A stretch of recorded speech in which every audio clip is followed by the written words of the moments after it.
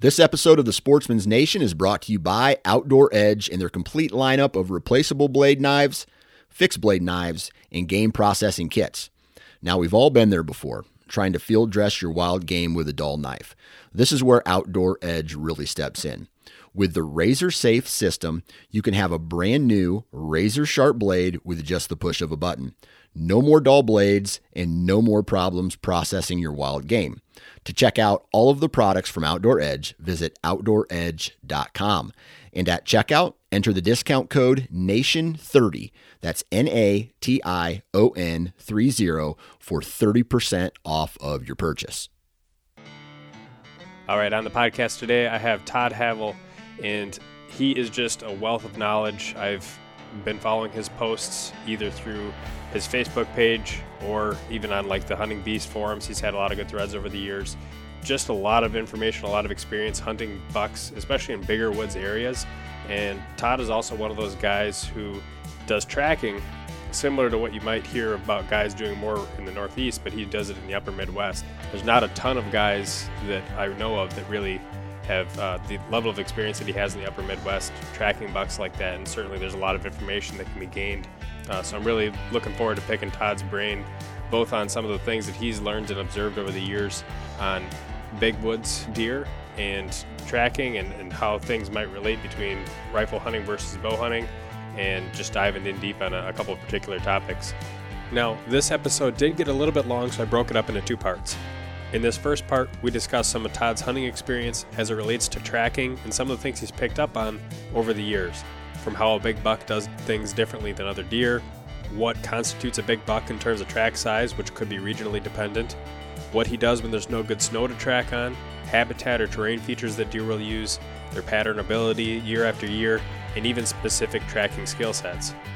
Before we jump in, I'll give you guys a quick update from Spartan Forge.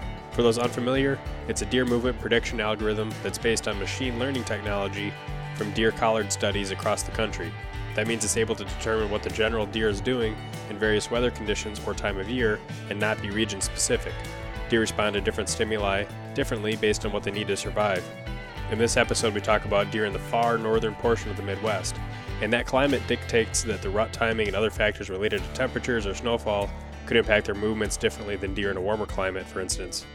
For a specific deer that might be patternable year after year, timing a known good historical time frame with a good prediction day to make your move can just help push the odds a little bit more in your favor. An app version will be released closer toward the hunting season, along with additional weather and journaling features. That'll come with a price jump, but for those who've joined before then, your price won't change. And you can use the code DIY for additional discount. Thanks, Todd, for taking the time tonight. You're welcome. Thanks for having me. So remind me, is it kind of a split between Wisconsin, Minnesota, and Michigan? You have hunted, or I guess still continue to hunt all three of those states, or is it more certain ones than others? Yeah, I'm from Wisconsin, so I started in Wisconsin, but I've been tracking in Minnesota for many, many years, and the UP and Michigan as well. And I did venture to Ontario 2 years ago. Last year they closed the border with the COVID, so I wanted to return in the worst way. But so I got 1 year of Canada, Ontario under my belt as well. Okay. Do you have a particular favorite out of those states, or is it just kind of it's all enjoyable in its own way? I would say any state where there's not baiting, any situation where there's not baiting. Baiting really throws a wrench into tracking. So I enjoy tracking a lot more in areas where baiting isn't allowed. Is it just that when you have multiple bait piles around, the deer kind of just jump from one bait pile to the next, or do you have more confrontations of the guys that are sitting in stands hunting over bait piles that you inevitably run into? What kind of things do you see when you're hunting in areas that allow baiting? Well, the problem with baiting is it changes the whole dynamics of how the bucks approach the rut. They mostly almost always move at night because they want to go to the baits. In the old days, it was doe group to doe group to doe group, hitting those major scrapes, in those doe group areas and scent checking and moving on to the next. Well, now when you throw bait into the scheme, you're drawing all the does into one spot. So what happens is these bucks are smart and they've adapted to that. So they go from bait to bait to bait, just scent checking for hot does. So, which isn't an issue so much, but as much as the does all congregate and track up the whole area and they pound over the top of the buck's tracks all night long. And then when you try to sort it out, it becomes very difficult. Plus, hunters are territorial. And if you come into a guy's bait area and you're trying to sort out a track, it doesn't go real good. Yeah, I can imagine. Put it lightly. So for those reasons, it's a, you know, you could spend a half hour, you can spend an hour in an area trying to sort up that buck track coming out of there, depending on how many does have pounded the area down and so forth. I mean, all it takes is one buck to leave that area and one doe to follow that track and step in his tracks and go a quarter mile like that, following that same trail. And good luck trying to find him, his track is stomped out. So it makes it very difficult. It's not impossible to do. I killed a lot of bucks tracking in areas where there's baiting allowed, but it makes it a lot more difficult. There's a lot more to it. So I prefer the natural hunt where the deer are just moving naturally and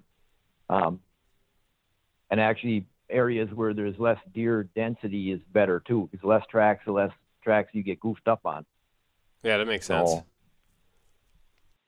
And each area offers different things.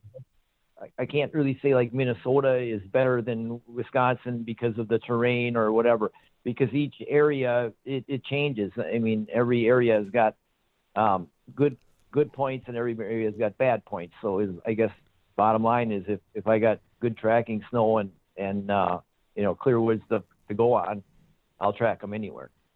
Okay. Well, and Wisconsin's gun season's usually later than Minnesota's. I'm not too familiar with Upper Michigan, but I would imagine that you're probably more likely to get snow in Upper Wisconsin than you would Upper Minnesota just on any given year. Is that probably true? Yeah, sometimes yes, sometimes no. I've had pretty good luck over the years catching tracking snow up in Minnesota.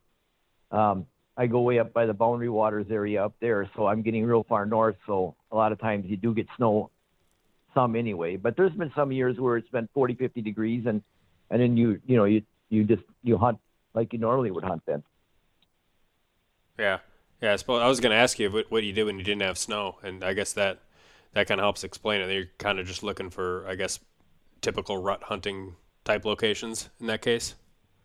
Right. Yeah, I'm very mobile. I do some calling. I'm always searching for hot sign.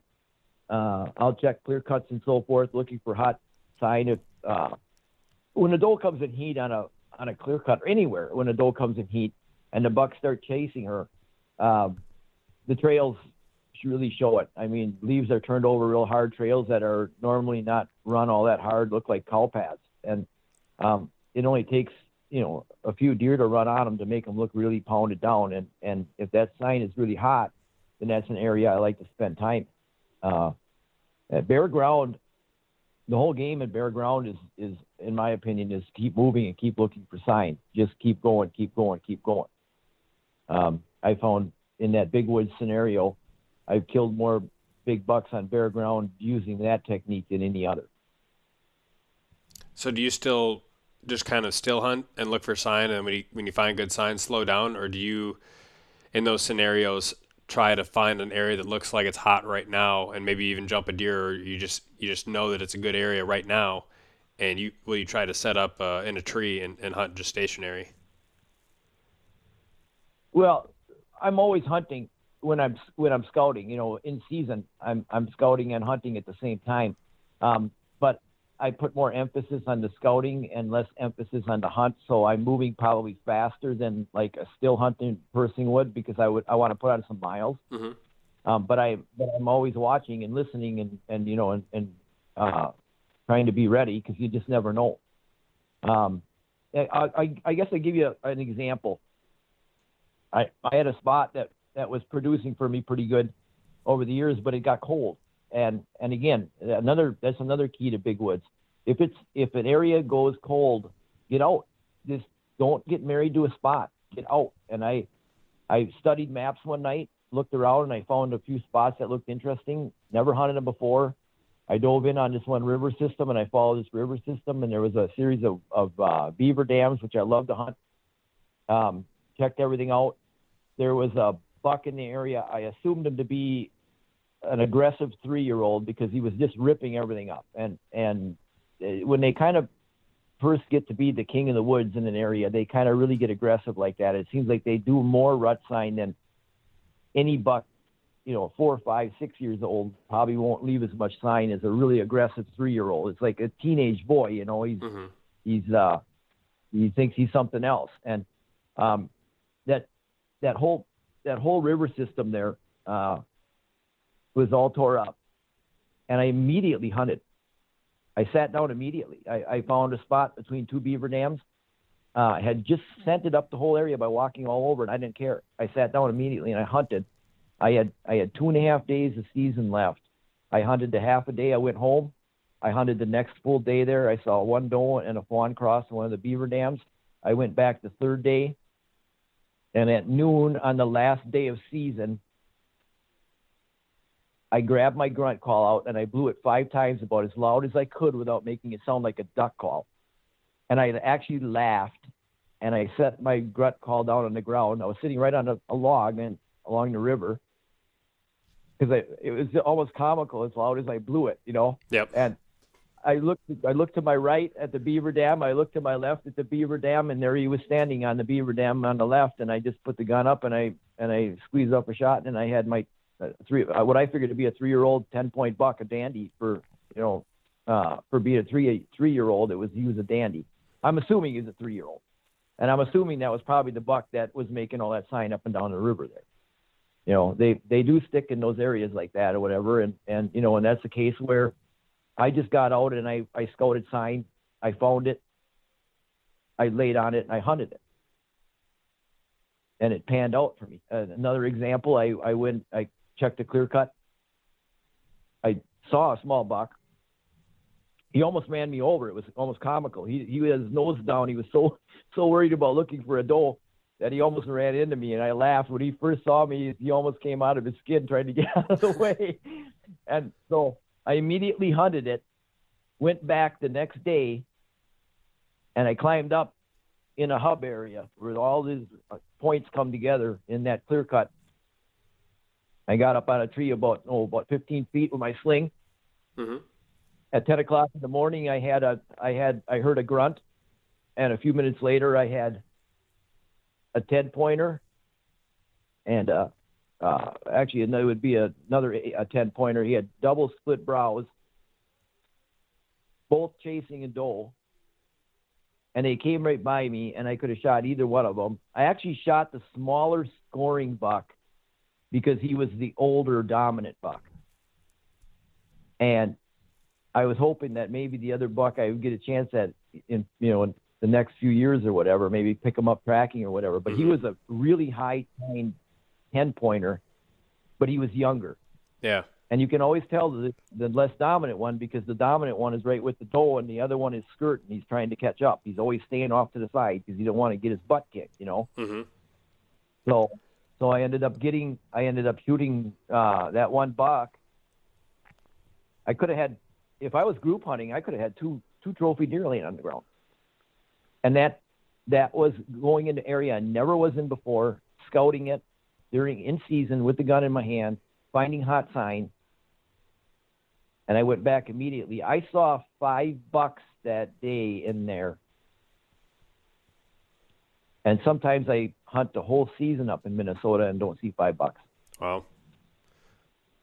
But that's all, going off of finding that fresh sign and getting on it right away. And it's got to be fresh. If it's 2 days old, you're way behind the game. You'll be wasting your time. If you go in there and you sit for a day and you're not seeing anything or any activity, get out and move again because you're too late. A lot of times guys are reading the sign, but they're right behind it. They're too far behind it. Yeah. And you picked up on 2 other things when you were describing those locations, and one of them was clear cuts. The other one was beaver dams. And I'm curious when you're going and looking for a place to hunt, because I mean, let's be honest, there's tens of thousands, hundreds of thousands of acres of potential land that you could go to. Are you ahead of time looking at aerial photos and trying to find areas that have a lot of habitat diversity? Or are you more just kind of driving through some of those roads until you find an area that just off the side of the road, that, like, this looks like a good area, I'll park here and go check it out? I like areas that are hard to access, even if it is the big woods. I like, and it usually means water. And deer love water. Big bucks love water. If you have huge open hardwood areas, I'm not going to say there aren't big bucks in there, but they're a lot easier to kill. So you usually don't get the age structure in those type of areas, and or in those open timbered areas with big open hardwoods and everything. They're really hard to kill in there too. By the way, it's kind of weird that you'll chase them out of there, but it's hard to kill them because they sit on the next hump over down the line. You come up over a hump, you skyline, they see you, they slide off the back, and you don't even know they were there. So you walk through these open hardwoods all day long, and you never see a deer, and you wonder why I'm not seeing any deer. Well, they're seeing you from 250 yards away, and they're sliding off the back.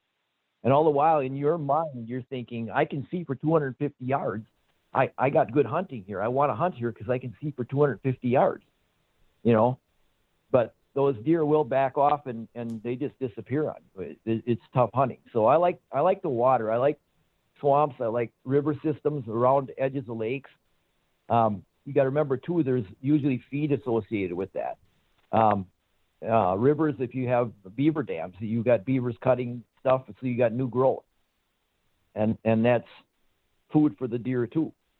So they've got everything they need in those scenarios. They've got food, they've got water, they've got cover.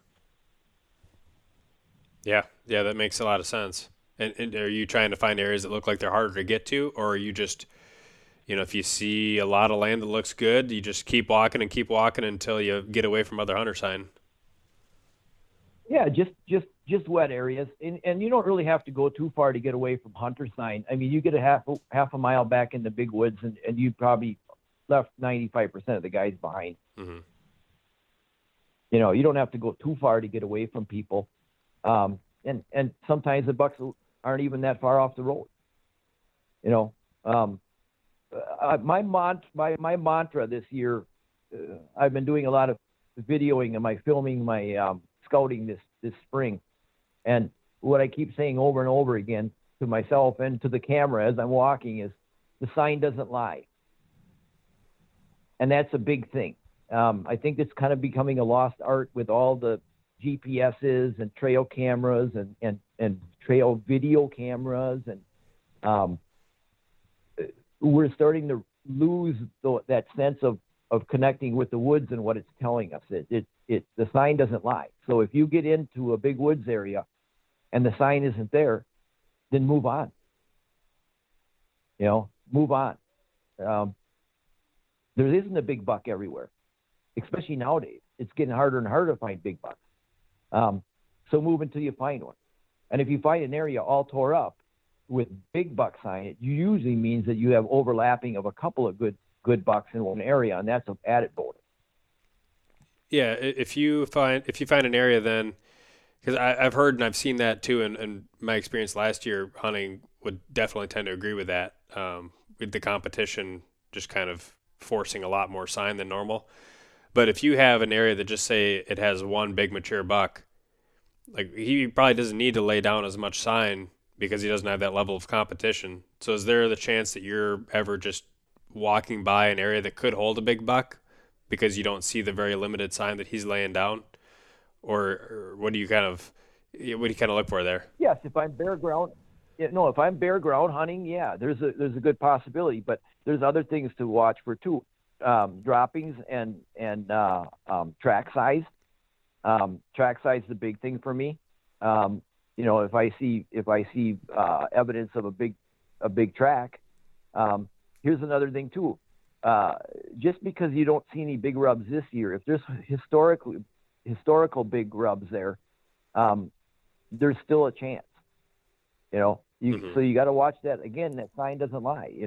you get to a softer spot where they cross a marsh or something where they actually leave a nice imprint, you can tell. Another thing too, you watch in the woods, and this all takes years of studying and learning this stuff. You watch or you see a doe track going across, let's say, open hardwoods.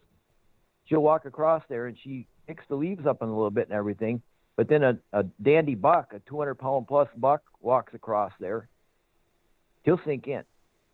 He'll cut in. And you can actually see his individual tracks a lot of times. And again, if you can read that sign, if you can pick up on that stuff, you can see that, hey, that deer is heavier than the normal deer. That's a good deer. Yeah.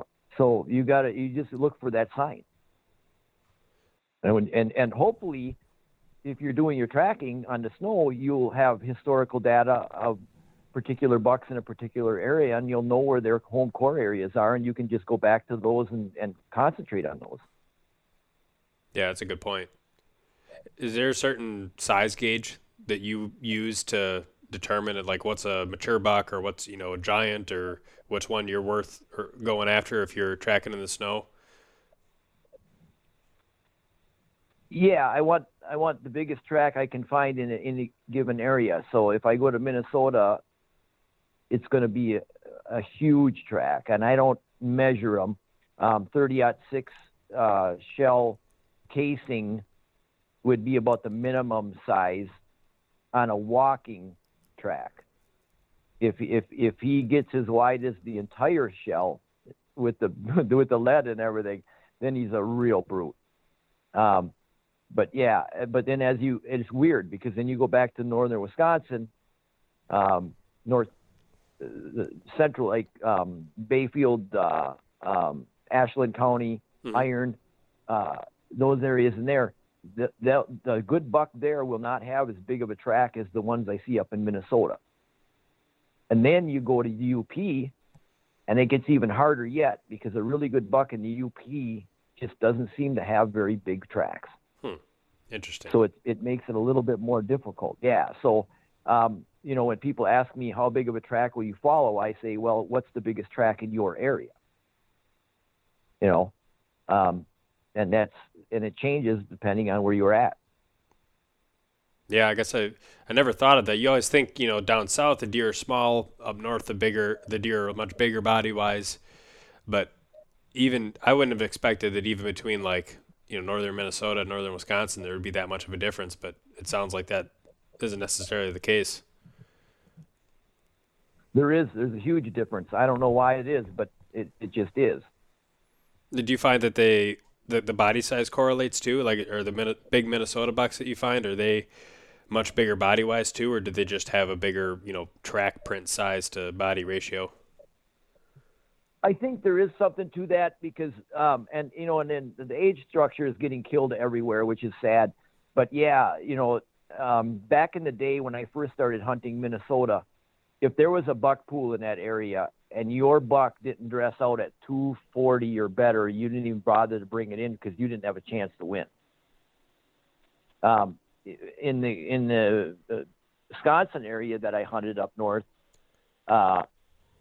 my average big buck is going to push the scales at about 180, and that's during the rifle season when he's pretty run down after the rut. That buck would have went over 200 and before the rut. But anymore, finding one that's much bigger than that is tough. And I think that you're right. I think there's a correlation between that. I think if those bucks had an opportunity to get bigger, I think their tracks would get a little bit bigger as well. Yeah, interesting. When you're doing your tracking in the snow, are you always trying to find a track on the road, like I've read about guys doing, before taking it up?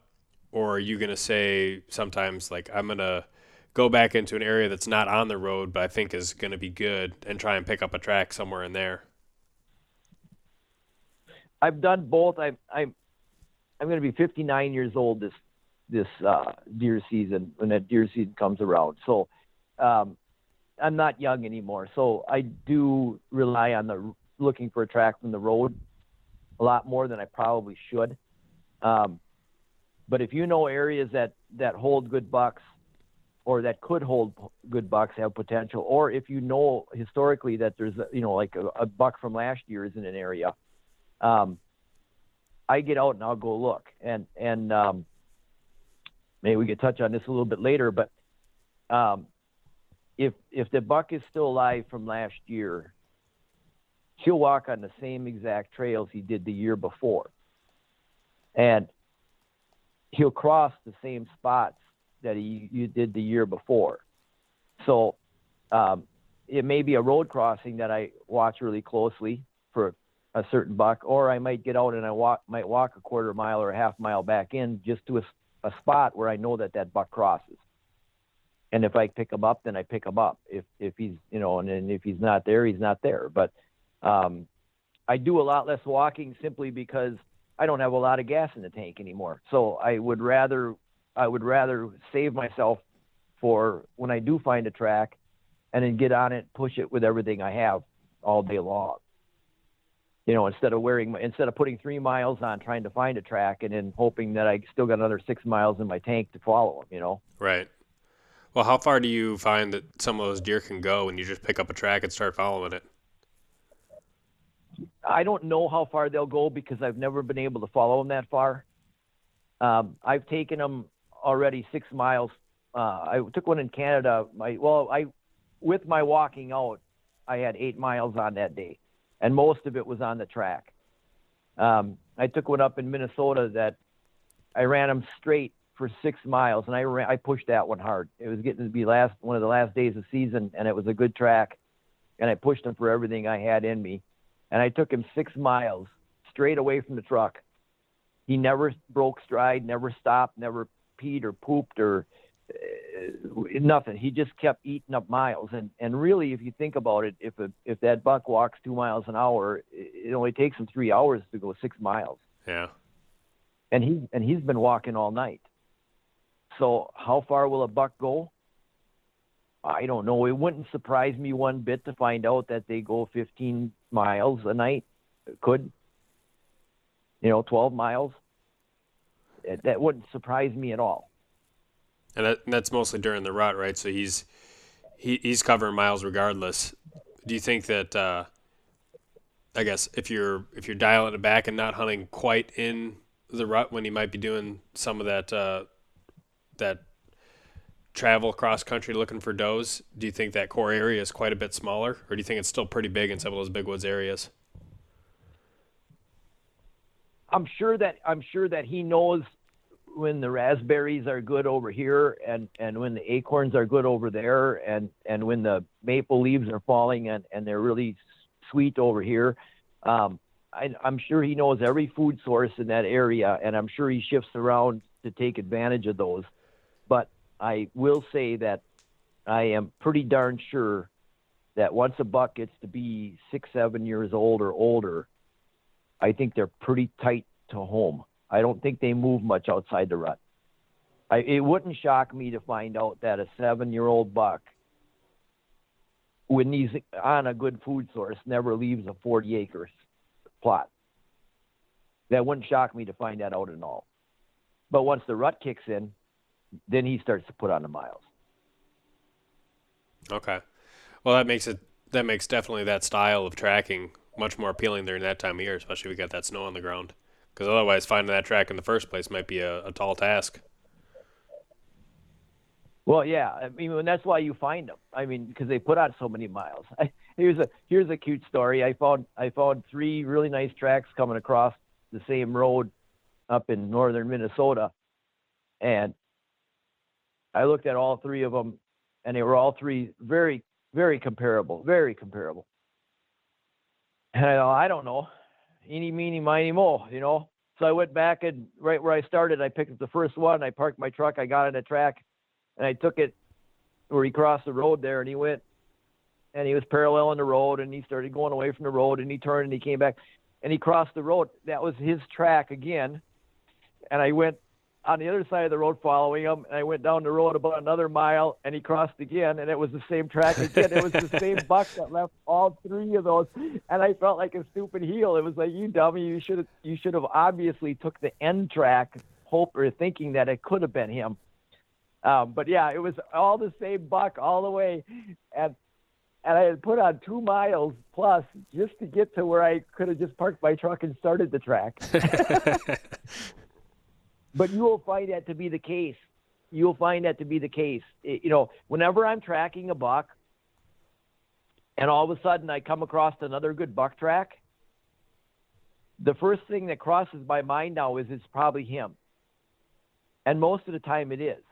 Not always, but a lot of the times it is. He just makes a big circle in an area, whatever, he'll cross his own track and keep on going again.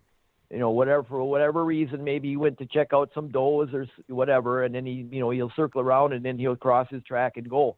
But yeah, if you're on a really good track and you run across another really good track, you're probably going to come back to it. It's probably the same deer. So how do you know which one's the fresher one?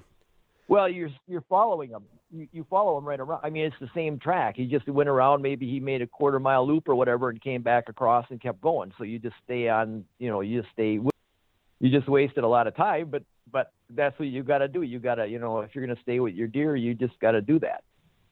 Okay, so you never figure that maybe the one you're crossing is, the one you have to switch to in order to actually catch up with them quicker? I stay with my deer if I'm happy with that deer and he's a good deer or whatever. I stick with him, and if it does loop around, which it does often, so be it. Okay. Whatever. It's only a quarter mile more. I'm putting on 6 miles that day anyway on him. So what's the difference? It would have to be a better track for me to change, I guess. Okay. If I'm happy with the track and I'm happy with the way he moves through the woods, that's another thing too. I can't put this in words, but I can tell you this. When you get on a really good buck, an older buck, I would say probably one that's probably 6 years old, 7 years old, maybe older than that. You get on his track and you'll know it within probably the first half mile or so. You'll know that this is a really exceptional old buck, because just the way he moves through the land, it's different than other bucks. He never, there'll be a tree laying down in his way. He'll walk around it. He won't even take the energy to jump over it. He'll go around it. He avoids things that are in his path instead.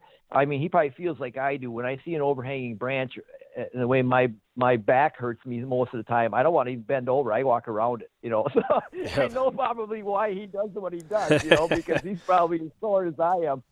But you can tell right away. You can tell. He knows exactly where he's going, and that's evident because it's the easiest, I always say this, the easiest, safest path. He won't take the easiest path, but he'll take the easiest path that's safe. And he knows how to go through an area with the least resistance and the least amount of energy and the least amount of goofing around. And even the way he walks is always straightforward with purpose, and he doesn't waste energy. And when you get on one of those, if you start tracking and you ever get on one of those, you will think about what I just said. You'll remember this, and you say, "Oh, I remember Todd saying that." This buck is different. He's moving different. Yeah. But it's hard to put it into words. But you can tell he's just not wasting any energy whatsoever, and he absolutely knows the area intimately. Well, I was following one. And it was his nighttime track, so he went right onto a quad runner trail, because they go where it's easy. And he's walking along, and all of a sudden he veered to the left, and he went into the brush. And I'm thinking, that's kind of crazy. Why didn't he just keep going down this quad trail, because it's such easy walking? Well, I went another, 20, 30 yards up, and there was a big puddle there in the road, and there was no way to get around that puddle unless you went into the brush. Well, that tells me that buck knew about the puddle before he got to the puddle. Because he already moved off the road to get around the puddle. And I had to come up to the puddle to know that there was a puddle there. But he knew it was there before he got up to it, and he already had made his move to get around it. And it's those kind of things you pick up on those tracks, and you could tell that buck really knows that area intimately enough to know that, hey, there's a little puddle coming up, and I'm going to get around it. I'm going to scoot off to the side here where it's easy to go, and I'm going to go around that puddle. It's little things like that key you into knowing that buck is a brute. Besides the fact that he's got probably the biggest track you're going to follow that season, and he's pushing in really good. He's heavy. Yeah. Yeah, we've kind of thought about that quite a bit when we've been doing some of our scouting, where we'll just kind of cover some of the landscape, and we'll find big buck sign in one spot, and we'll find it in another spot, and we'll look at the most obvious pinch point between those two spots, and it's like, well, I mean, he could definitely go through. There's always a trail going on that pinch point, but it's like, I don't know, would a big buck be able to walk through this? It's pretty thick. We're kind of doing that little duck walk where you're trying to part the brush away with your hands. It's like, would a big deer want to do this, or would he be walking somewhere else? Maybe he's doing something different than all the rest of the deer. And it seemed like we never find big buck sign in some of those little obvious corridors connecting two pieces of terrain. He's probably doing something different in those scenarios, something different than the rest of the deer are doing.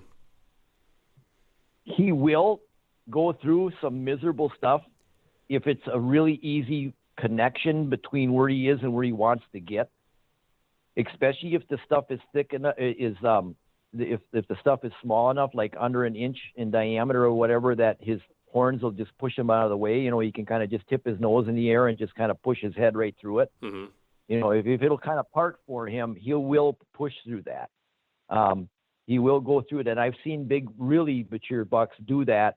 And then I always question that. Why is he doing that? Well, then it becomes very obvious after I see where he's going, because then you look at an aerial after you're done tracking him and you say, well, wow, that hourglass is right down here, that thick brush. And this is the thinnest strip of that thick brush there is in this whole area. And if he goes through right here, instead of going through, a quarter mile of this stuff, he's only got to go through 100 yards of it. And he learns that, and there may not be a good trail there or anything, but he knows that if he goes through there, that's his easiest path to get where he needs to get. And he learns that by walking them woods, year after year after year. What are some of the things that they try to avoid, like wet areas, like big beaver ponds or swamps that are just a little bit too boggy and deep? What kind of things do you see them really avoiding? Again, they're going to take the easiest path. They're always going to take the easiest path. If there's firm ground, they will. Here's something I want you to check now. When you go back up north and you're driving around, you'll be driving along on a road, and you'll come to a spot where a culvert or a bridge is or whatever, and you'll have this drainage through there. Maybe it'll be a river, maybe it'll be a small stream, maybe it'll be just wetlands, and it'll be long and narrow. You'll always see a buck come out to the road, run down the road, and then go back into the woods. You'll see his tracks. You'll always see tracks on those sections of the road right where there's a bridge or a culvert. And what they're doing is instead of trying to cross that swamp, they parallel the swamp out to the road, and they use the road like a bridge to get through that swamp, and then they go right back into the woods and they go on their way. Huh. So if you watch in the future now, when you get to these spots where there's culverts and so forth, and there's big long stretches of swamp like that, they come out there and they use that road as a bridge, and that's where you'll see the deer tracks. I see that all the time. I see really dandy, nice buck tracks, even doe tracks or whatever. All the deer will do that. They all use that road as a bridge to get across. If they want to get across that swamp, can you imagine what it's like to have those pointy little feet and try to cross that marsh? When we try to walk in it, we go up to our knee or up to our waist every step, Mm-hmm. It's almost a death sentence for them to try to get through there. But they want to get across, and so they learn that. Yeah, that reminds me too. Hunting North Dakota late season last year, there were definitely deer that were crossing bridges over rivers where they're trying to get just from one woodlot to another. But if they walked across the river, that's kind of, unsafe ice. And so they would literally get out of the woodlot, cross right on the road over the bridge across the river, and then you'd see their tracks going back off into the next woodlot. Kind of similar type of scenario, I bet. Yeah. Yeah, well, and they're very smart, and that's another interesting point. When things start to ice over, and it's just got that light film, that light crust of ice on it, deer are almost, you almost can't make them go out on it. They know better. They know it's a trap. Mm-hmm. And I've seen that how many times where you get that to that point in the season where everything is freezing, but it's not frozen enough to walk on it yet. And those deer will come up to that and they'll stop and they'll turn it and they'll parallel it till they can find a place where they can jump across or they can get across another way. They won't risk going on that ice, but then a week later there'll be paths going across it because they know. I don't know how they know, but they all of a sudden they know it's thick enough and they start walking right across the ice then. But there's that little time period right when that ice isn't strong enough, and Right. and they know it's not safe.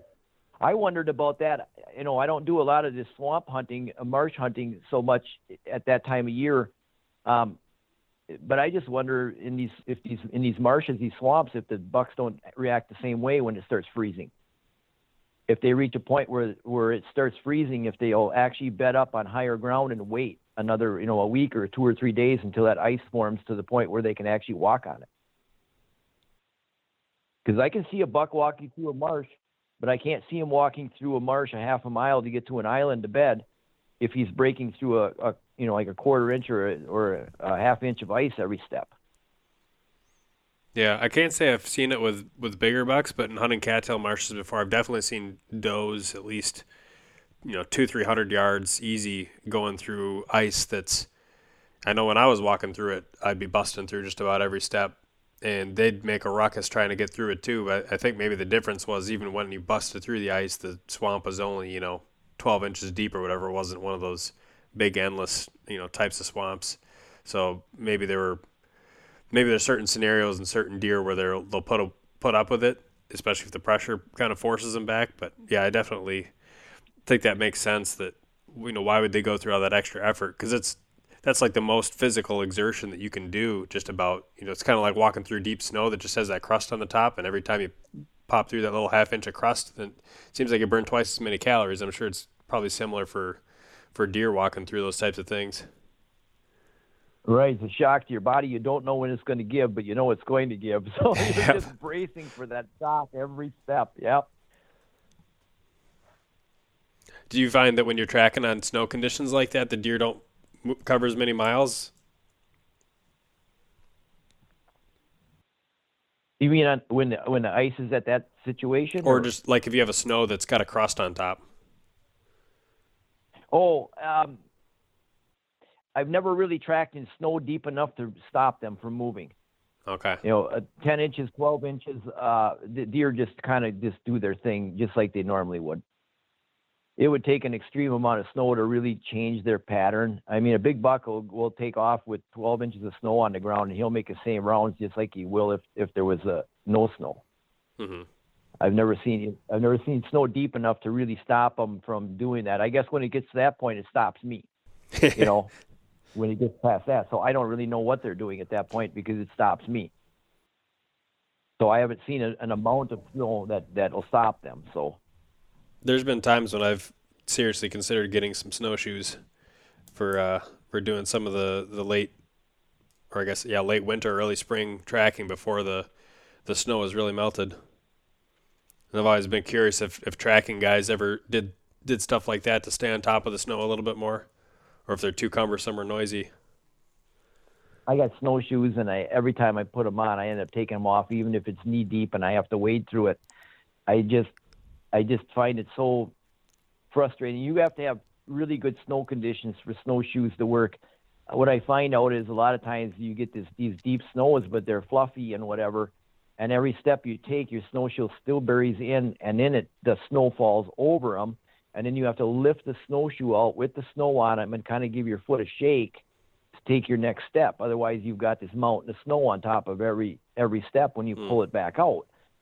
Unless the snow has a crust on it that can't carry you, but would with the snowshoes, I don't. That's kind of the only scenario where I would think it would work. Plus, I don't know how you would really go through the brush with snowshoes on. That would be really difficult. Yeah.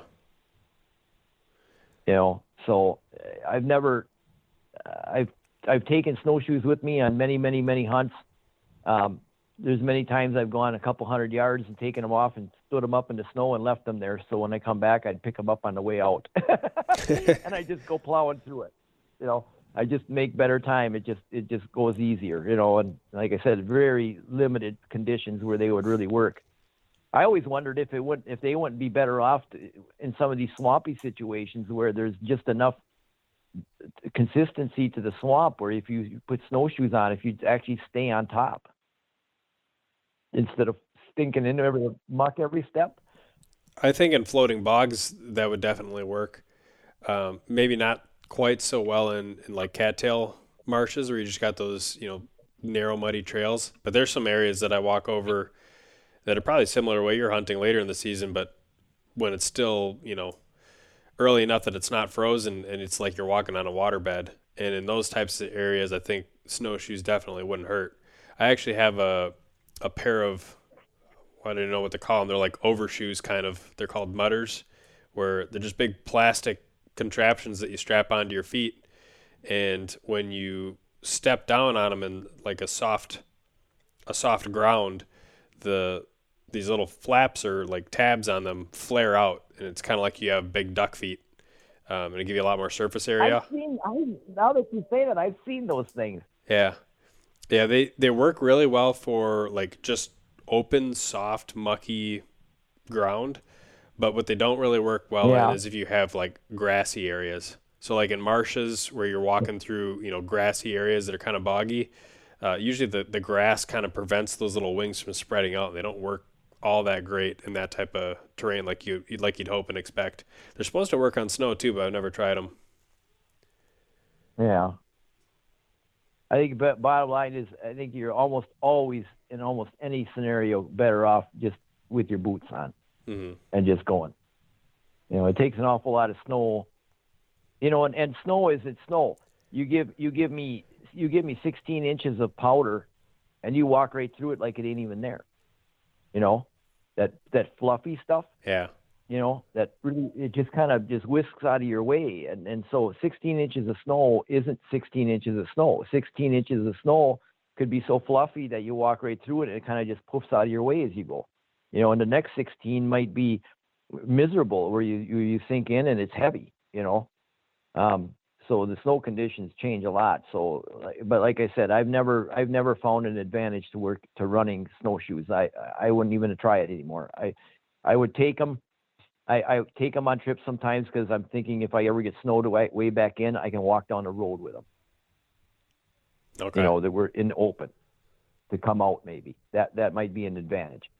Other than that, I don't bother. I don't even consider them for hunting anymore. Is there a certain snow condition that you wake up in the morning and you go out and you're like, oh, this is great. It's like, this is the perfect snow conditions for tracking. Is it like the fluffy snow? 3 inches of soft, of wet snow. 3 inches of real wet snow. Interesting. The prints are absolutely perfect. They're so perfect that you can see that his right rear toe on the outside is curled in more than the left, and then you can follow that all day. When it gets powdery or whatever, everything fills back in, and you really can't see those fine details. Those are the days that you just dream for. You can get on a track and you can literally run on them all day long. You can just go because you don't even hardly have to ever look down at them. You can't lose them. Those are the dream days, and you just don't get a lot of those. So when you're following a track, is it kind of that old adage where like if he starts to wander around a little bit more, or it seems like he's going to get ready to start bedding, that's when you start to get more alert and start to slow down yourself a little bit more? Or when do you know that it's time to start paying a little bit more attention? I've read that in the books, and I've tried to learn how to do that for 12, 15 years already, and I've never been able to learn how to do that. Every time I guess a deer is wandering that he's going to be laying down pretty soon, I'm wrong. And every time I think he's going to go that way because I'm looking at the terrain ahead of me, he goes the other way. And every time I think he's going to do this, he does that. So I follow the track and I don't try to second guess what he's doing or why he's doing it. The only thing I would say, if you ever run across a scenario where he starts feeding heavy, where he's standing there and pawing and pawing and feeding and feeding and feeding and feeding, chances are he's going to lay down. But you just don't see that. That's pretty darn rare. Most of these bucks, I don't even know how they survive. They just don't even bother to eat hardly through the whole rut. They just don't eat. They'll stop and they'll eat some mushrooms. They'll stop and eat some old man's beard off a tree, that branch that fell down. I've seen them paw a little bit for ferns, but they don't waste much time doing that either. They just move. They keep moving and keep moving. And then if they start meandering, a lot of times it's because something caught their interest. A lot of times they'll start meandering and you'll be on red alert. Oh boy, he's going to lay down. Well, then he ends up going 30 yards over and he's standing right in the doe bed. He smelt that doe bed, so he hooked over there to check it out. For some reason, they like to stand right in that doe bed and smell it, and then they will move on. So you never know why he's going to meander or whatever. They do walk with a purpose, and they don't meander very much, and they don't feed very much. But just because they meander doesn't mean they're going to go down. I had one kind of meander on me a little bit that one day, and I took him for a long time, and he went down into some thicker cover, and I'm thinking, okay, there he's in here, So I go on red alert, and I'm all keyed up, and I'm poking along really slow, and I'm watching for him, and really being cautious and everything. And it takes me probably half hour, 45 minutes to get through there. Well, here what happened is there was a beaver dam down in there, and he wanted to use that to cross that area. I had never been through there before, and it was all wet coming up, except for one spot where there was a beaver dam, and he could cross there really easy. So he cut off his path, and he went down into there to work his way to get to that beaver dam. And he was probably trying to get himself situated too, figuring out exactly where he was or whatever as he was going through there. So he was meandering a little bit, in and out, and it was in thick brush and everything. And that's probably why he was meandering too, trying to find his way through there the easiest way. But I wasted all that time thinking he was going to lay down because that's what I was taught. And he didn't lay down. He just kept right on the go, and he just adjusted to get to that beaver dam, to cross that beaver dam. And once he got across the beaver dam, he just started taking off straight across country again. So you just don't know why he's going to meander. You don't know. I've had him walking, make a J hook and lay down. And right out in the wide open, you just scratch your head. Why did he do that? Why did he stop here? Why did he lay down here? Well, he just had enough he had enough, and he decided he was going to lay down.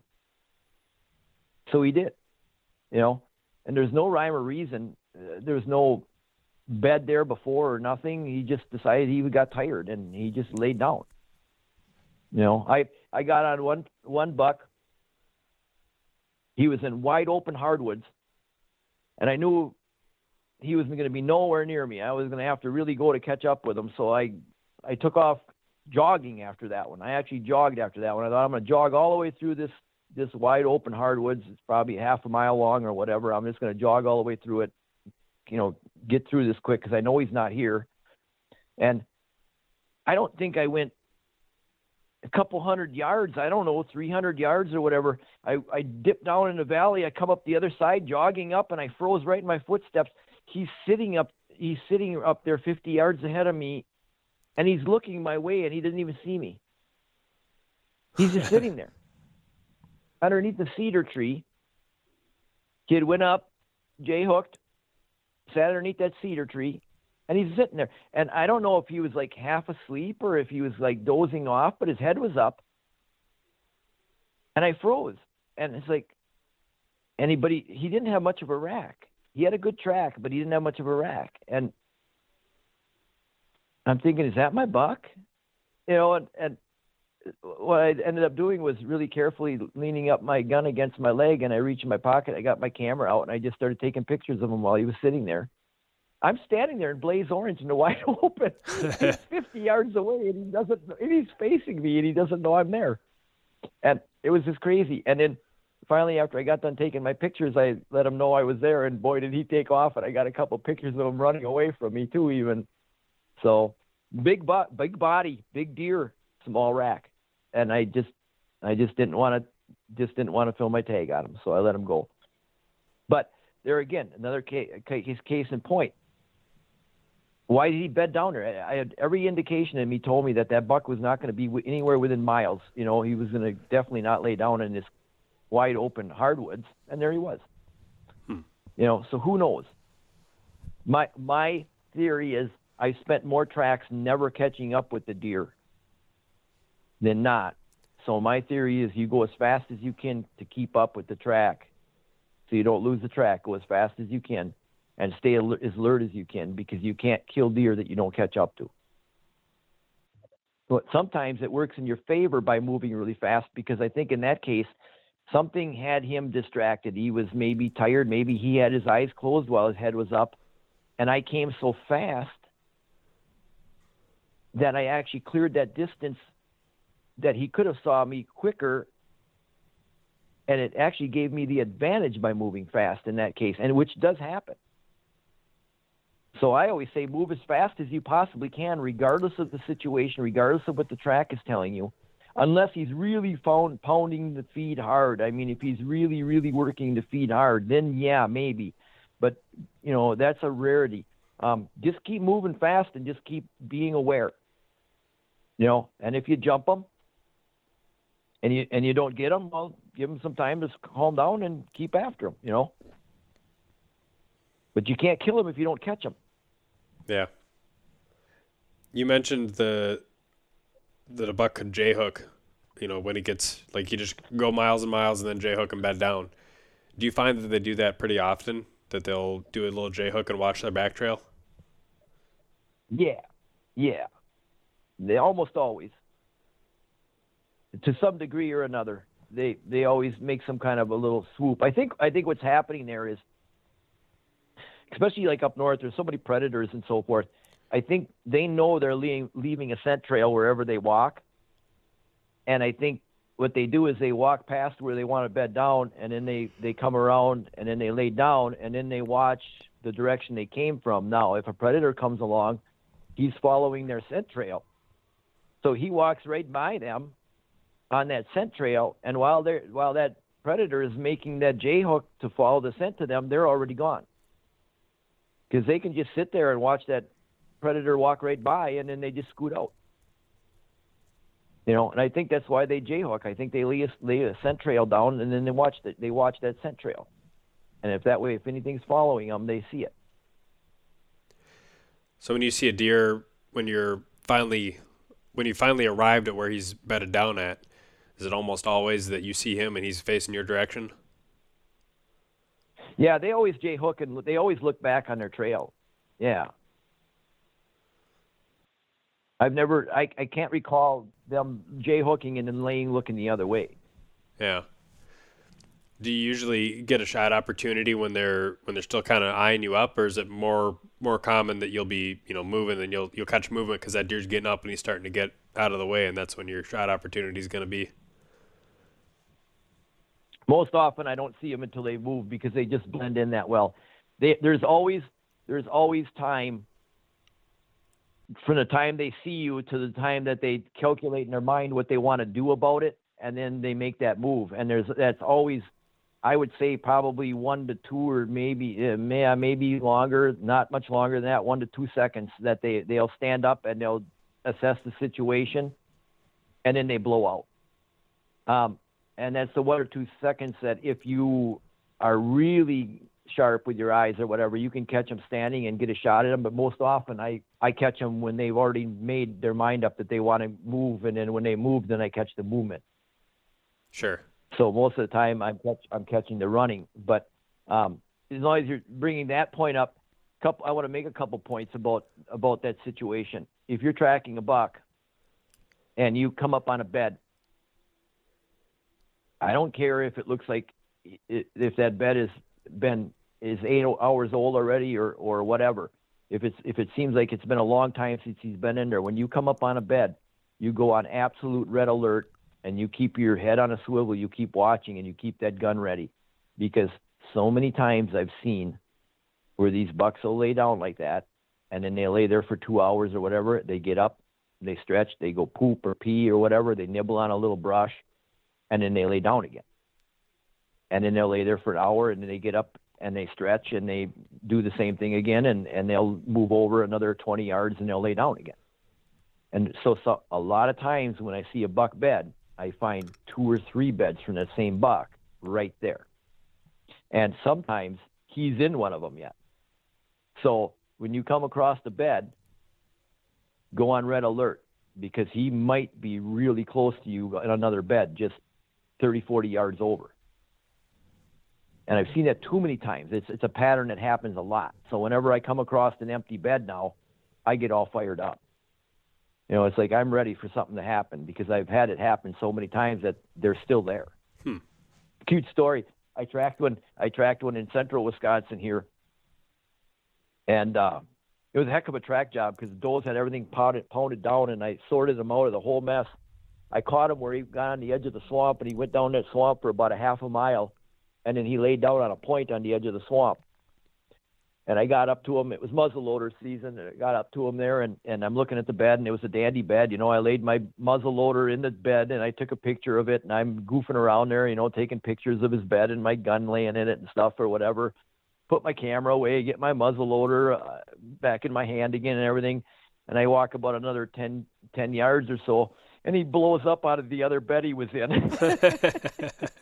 All the while, I'm sitting there taking pictures and walking around there a little bit or whatever, and he was only like 40, 50 yards away, laying in another bed.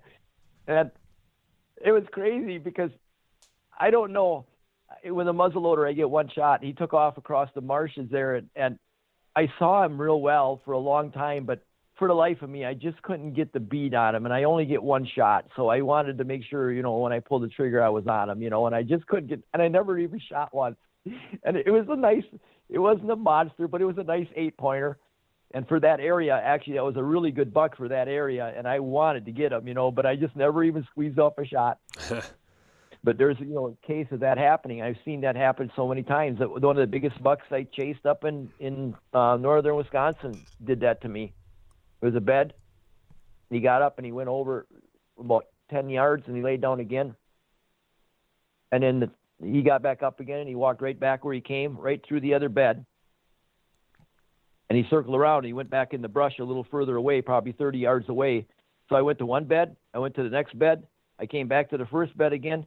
And then as I started walking out of that first bed, following where he went back into the brush a little bit, he took off out of there, and he just mowed down brush to get out of there. He wanted to get away from me so bad that he had the biggest track of the biggest buck track I've ever tracked in northern Wisconsin, and the bed was absolutely huge. He had to be a slob. That deer had to weigh 240, 250 easy, dressed. It was a monster, and it was getting late in the day, and I thought, well, I'll come back and get on him tomorrow.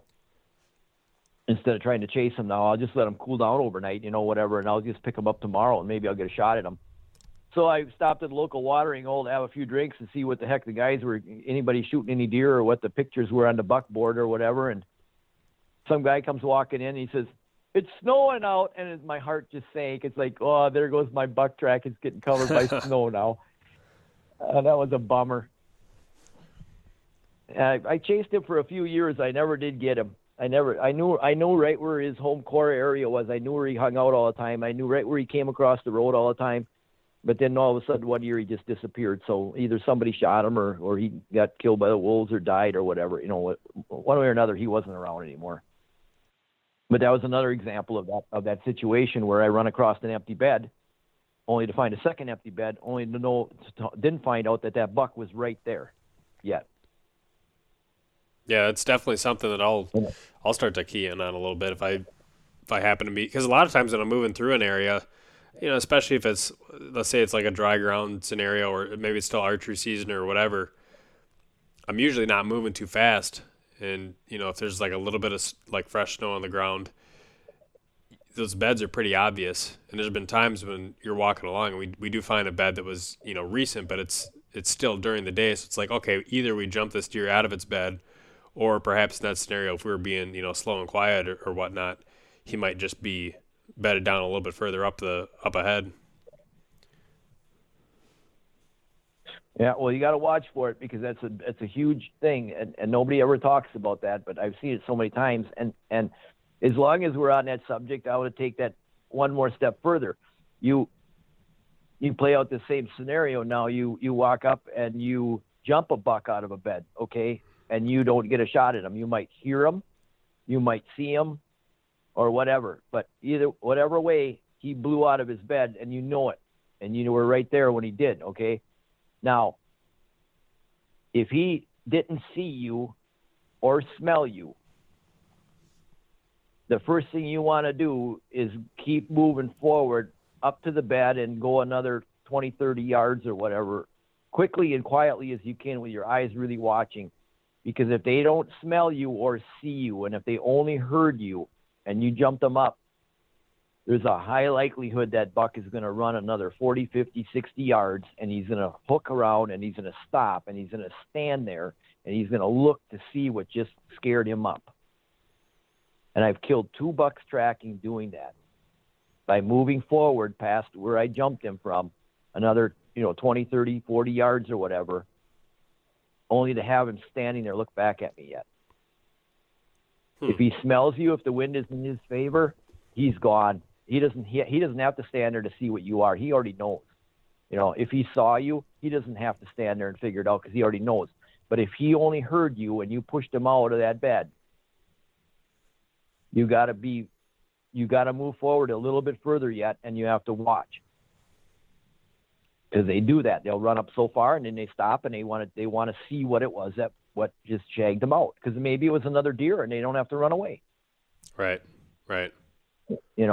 They just clear the area to get a little safety, a little distance, and then they stand there and watch to see what happens. That's another thing you don't hear from trackers that talk about that. But I've killed 2 deer that way already. Jumping them out of their bed and having them then just advancing forward and have them standing there looking to see what I was, trying to figure out what I was. Yeah, I've definitely double bumped my fair share of deer over the years where I go and jump a deer and, I probably heard it and I didn't see it. So the deer probably didn't see me either. And I go and investigate the bed, learn what I can learn or whatever, and just kind of assume that the deer's, hundreds of yards away by then. And you take 3 more steps and it jumps again. It was like just there the whole time watching for you. I've had that happen quite a bit. Either that or snort like crazy at you from 100 yards away. Yeah. So they didn't go that far. If you think about it, how many times have you done that? Jumped a deer and then you walk just a little ways further and all of a sudden they're snorting at you. So they don't go very far. They want to identify what you are or whatever before they decide to just go running helter-skelter through the woods. Yeah. And it makes total sense. They don't want to waste a whole bunch of energy off something that, like you said, might just be another deer. Right. On the topic of, what you do kind of in that moment of truth when you're tracking and you have that short window, is there a certain way that you have your gun set up, a certain way that the sights are rigged, certain caliber of bullet, just overall setup? What have you found that you like the best? The first thing is take your gun, close your eyes, and then throw it up to your shoulder with your eyes closed. And then once you have it shouldered, just like you're going to shoot the gun, then open your eyes and see if you're looking where the sights are. If you're not looking, if your eye isn't lining down the sights, you need to think about getting a different gun that fits you so that when you bring that gun up, you're already lining up the sights. Okay? Because I don't know what the technical terms for the firearms, the way they're made, but every stock is made different and it fits your shoulder different, the length away from you, the height that it sits or that it kicks down or whatever. And if you don't naturally bring it up and line up the sights, that's probably not a good gun for you for that because you have to shoot quick. So that's the first thing that you want to look at. Second thing you can do is take the damn sling off your gun. And anybody that's listening to this, I challenge them to try this. Go put your sling on your gun, let the sling hang, pull the gun up, and try to hold it on a target, and watch what happens. Your sling will swing back and forth, and honest to God, if you're watching, it'll pull that barrel back and forth with each swing, and that makes a lot of difference. And I learned that practicing quick shooting at the rifle range. It's like, wow, my sling is pulling my gun. When I pull it up, my sling is swinging back and forth. So now I don't carry a sling anymore. If I take a lightweight sling sometimes and I put it in my backpack, my pouch that I have in my jacket, built in my jacket, for when I get done hunting. And if I have to walk down the road or whatever, I'll just throw that sling on and I'll put it over my shoulder then for easy walking on the way out. But when I'm hunting, I always have the gun in my hand. I'm almost always ready to shoot. I mean, I've got it, in a position where it can come right up. If you have it slung, first of all, if you're trying to go through brush and you got it on a sling, it's pretty hard to do. Second of all, it takes a lot of time to bring it off of your shoulder with the sling and line up to make your shot. Yeah. So get the sling off and carry that gun ready. And the third thing is practice fast shooting. There's nothing like walk through the woods. If a bird flies overhead, a crow or raven or something, pull the gun up and try to get on them as quick as you can. If you see a bird in the woods, pull up on them and try to get on them as quick as. If there's a chipmunk running, practice all day long. You're not doing anything anyway but following a track. Get used to shouldering that gun quick and getting used to getting on target as quick as possible. I really shoot my deer rifle like a shotgun.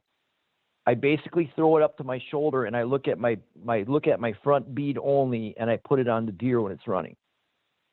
I don't even remember putting my bead in the V on my back sight. I just put the gun up. I assume that it's going to be in the V because it fits me right, and I point the bead at the deer and shoot at him. You don't have a whole lot of time. So, if you're going to get shots off, and if you're going to wait for that opportunity where he's standing there and looking back at you, well, then you're not going to have many opportunities tracking deer. Not unless you can get to such a remote area that they don't even know what human beings are, and they're going to stand there and try to figure you out for a while, But most places I hunt, the deer are very familiar with people, and they know that when they see a person, they better run. Right. So that's, I guess, and what caliber you use, it doesn't matter. What if you're going to use a peep sight, if that works for you, use it. Iron sights, if that works, use it. If you're really good with a scope, use it. Whatever you can shoot really well with, and quickly, then use it. And I think each person has a little bit different. For me, it's iron sights. I'm so much faster with iron sights than I am with a scope. Yeah, definitely. I think I'm also faster with, open sights, at least in terms of like a shotgun when you're shooting clay pigeons or whatnot. For turkey hunting, I switched to a red dot, and I've liked that just because it keeps your sight picture a little bit more open. Whereas like with the bead or the iron sights, the top half, everything above the bead you can see, but then the bead's kind of burying everything else. Whereas with the red dot, you can still see everything. I wonder if that might not work for that type of hunt too, because they make them now where they're solar powered, the batteries last tens of thousands of hours. It might not be a terrible option. No, there's a lot of guys that like the red dot scopes for that. Yeah, you throw it up, you put the red dot on the deer and shoot. Yeah, I've thought about it, but I just can't get it through my head to look through that scope. I've got the same gun. I got 30-06 pump. It's a 7600, and I've had that gun since I was probably 16 years old. So that's, I don't know, that's what, 40 years, 42 years, whatever. Mm-hmm. And then I went out and I got the same gun carbine model. And my long-barreled one's got, the standard barrel has got a scope on it, and it's got see-through sights. So it's got the scope on they got the rings where I can see through yet and still see my iron sights, which keeps my scope jacked up a little bit, which can make it tough for running shooting because that scope is elevated. But my other gun, I'm just running just iron sights on it, and it's a carbine model, and I love that. You wouldn't believe how much faster you can pull that little carbine gun up and shoot it. Huh. The one point you made about the stock fitting you right.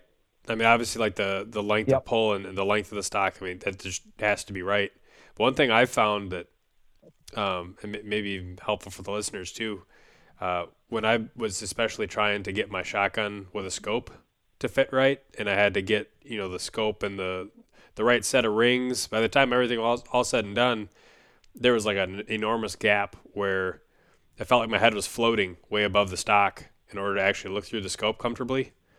And I ended up just buying a kit that has it came with like a few different foam pads and basically just a big sleeve that is elastic and fits over the stock, and you can just customize whatever thickness riser essentially to add onto the stock, and you can just customize it to just like what you said earlier. You drop your head down on the gun with your eyes closed, you open up your eyes, and you're looking right down the scope, and that definitely made what would have been an or like a not ideal gun fit be very quite usable. Right, and if it's not lining up, you're going to have a tough time, because if you have to shoulder the gun and then line the sights up as the deer is running away from you, I'm telling you, 1,001 and he's gone.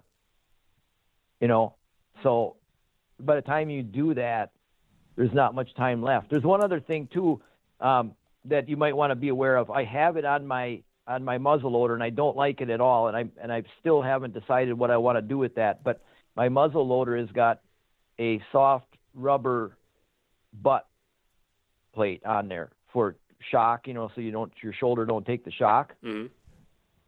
But that hooks on my clothing.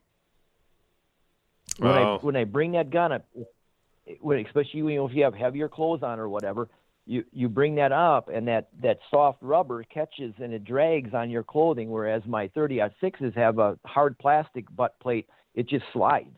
There's nothing there to hold it back. Of course, your shoulder takes the brunt of it, but and I don't really know what I can do with that gun, but I don't like that scenario. And again, if you bring your gun up and it drags on the way through, and you're trying to force it up through your clothes like that, again, you're losing precious time. Mm-hmm. That makes sense. Practice drawing. When you're in the woods, you're not doing anything anyway. Just keep practice drawing on things. Look at it. Look at a knot on a tree and put the gun on it. Look at a bird flying. Put the gun on it. Just pick things out at random and just keep throwing that gun up. Keep throwing that gun up. Keep throwing that gun up. And believe it or not, you'll get as fast with your gun by doing that as you would have if you actually pulled the trigger. You're training your body to line your sights up on a target. And when the moment of truth comes, if you've done that 100, 200, 300 times, your body just wants to put the gun, it wants to line you up on the target, wherever your eye is looking. It's like shooting a bow without sights on it. Your body gets used to, when you look at your target with your eye and you pull that recurve bow back and you let that arrow goes where your eye is looking, because your body has learned that. All the muscles have learned that where my eye is looking, that's where I have to be to make it go there, and it just does it all on its own. So if you keep practicing that quick draw, you will be fast. Yeah, that definitely makes a lot of sense. And I'm even thinking back to, the few times a summer that I usually go and shoot clay pigeons. I'm kind of cheating the system a little bit, because as I think about it, when I'm usually ready to yell pull, I've already got the gun pretty much shouldered, and I know where the pigeons are going to be. It'd probably be better of a training exercise, just to have that thing kind of at the ready, and then, once the clay pigeons come out, then you shoulder the gun and actually work through that whole motion. And obviously that might not be the same gun that I'd be, deer hunting with, but just to kind of get used to, again, that style in a scenario that's allows you to shoot at stuff too. But definitely just being able to go through the woods and just practicing as you go, that has to just help a ton. With you brought up the recurve reference, stumping is pretty popular where, I got usually an arrow or two in my quiver that would just have like a blunt on it instead of a broadhead. And, I would just practice shooting at, a stump or, a whatever, mushroom, just pick something and shoot at it just to get that, real world practice in. Makes a big difference. Right. And your body is an amazing tool. And again, we don't rely on it as much as we should. When you shoot pool, I used to be quite a pool shooter in my day. I don't go out to the bars anymore or whatever. Don't shoot league anymore. But, in my day, I was pretty darn good. And it's amazing how you can just lean over the pool table and just look at that cue ball and look at the other ball and just know exactly where you got to hit it to make it go in. And how that all lines up. You just look at it and you just know where you got to be, and your body just does it. And that's the same with this quick instinctive shooting. That's what you have to. You can train your body to do that. Okay, and here's where we're going to end the podcast for the first part. And in part 2, we're going to talk about some of the things Todd has observed and has been trying to do since diving back into bow hunting again a little bit more recently to supplement all of his years of gun hunting. It's interesting to see how some of the skill sets he's picked up over the years translate so fluently. He was able to tag a nice buck on public land during his first season back in the game last year. We talk about how trail cameras can be an excellent tool for tracking patterns year over year on specific bucks, how you can pick a nearly guaranteed rut spot. I think he made the comment at one point that he'd rather have some of the spots he's found over hunting in Iowa. So he'll talk about why and give some examples for that. And also just why there's not much of a substitute at all for putting time in the woods when it comes to really learning an area. And then we touch on this at the end of the second part a little bit, but just to give you guys a heads up, you can find more of Todd's information on his Facebook group, Misty River Trackers, and he also has a YouTube page, Misty River Trackers, that you can check out as well. As always, make sure to follow the Sportsman's Nation on Facebook, Instagram, and YouTube. Leave us a review on iTunes, and if you're looking for additional content, subscribe to DIY Sportsman. And with that, thanks for listening.